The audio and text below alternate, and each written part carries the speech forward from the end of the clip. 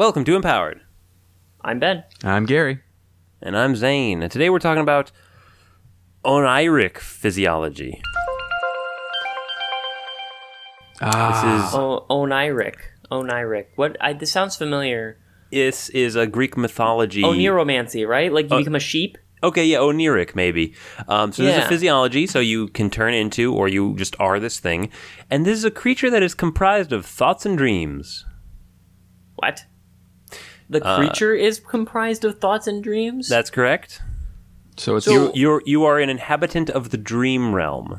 Oh. Where does the sheep come in? So the Oneiri in Greek mythology are a kind of humanoids with wings located at their heads. Okay.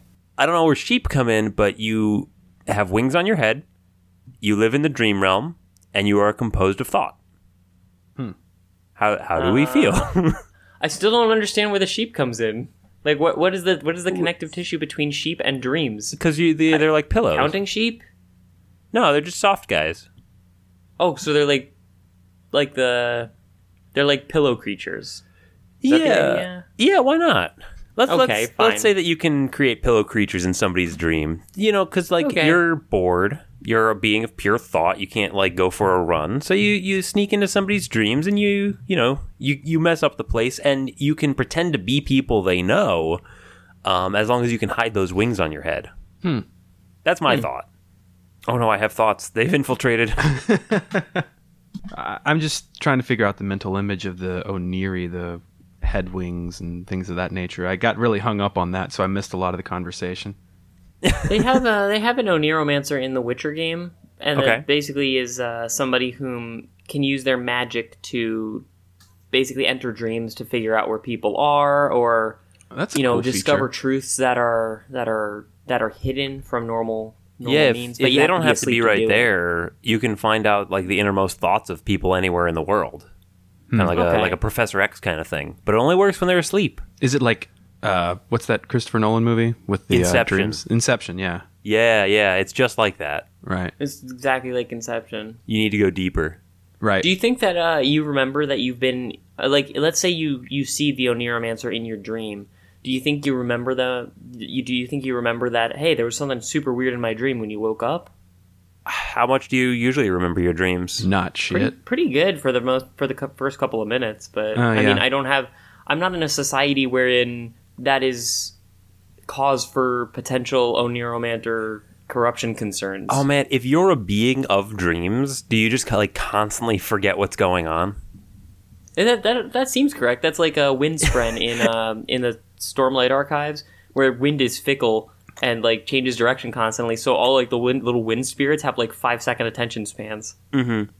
Yeah, and then you go and you try and explain your existence to somebody, and it's just the most boring conversation ever. It's just really hard to get the words out. No. So I live in a world of pure thought, and there's a bed made out of nachos. It's not exactly a world. And I sort of am the world of thought. It's kind of hard to tell. It's a mix of my old work, there, right? Yeah, there's a big sheep. I don't know. Would you use this purely for good, or would you be more ambiguous about it? So I can imagine going into somebody who's got night terrors, and you go in and you fight off the night terrors. But I can also imagine, doing the Inception thing, go to the CEO of a big oil company and you've been very naughty. You will be haunted by 3 ghosts. Yeah. In all honesty, given how I interact with the internet, which I just sort of lurk, I don't really I'm not a person who interacts directly on the internet. I just see what other people are saying and what they feel like sharing. So honestly, so it's you're going clubbing then.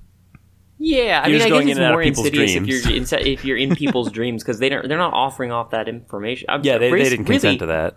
I'd be like a thought peeping Tom. Yeah, it's very voyeuristic. It is, in a way that I wouldn't do, as the person Ben wouldn't do, but I'm into the concept of seeing what somebody's psyche is creating. Right. You know?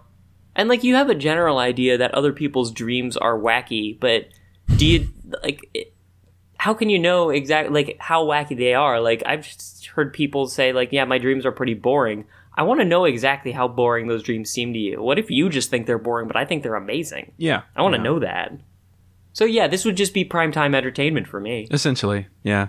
Outside of maybe working for the government and, tracking people down through their dreams, I really see no real benefit outside of personal entertainment. Well, remember, you live in the dream, so you don't hold any, you're not accountable to them. That's true, yeah. You're above them. Yeah, the courts can't stop me. Right. Yeah. Ooh, Dream Court? Oh. Dream Court. I feel like they've done that in Sandman. It's like you just do a bunch of Benadryl and then watch Law and Order. It's kind of the same. So, that was a pretty good episode. Am I guilty? I don't know how this works. Yeah, we don't either. You are sentenced to sheep. Here's your head wings.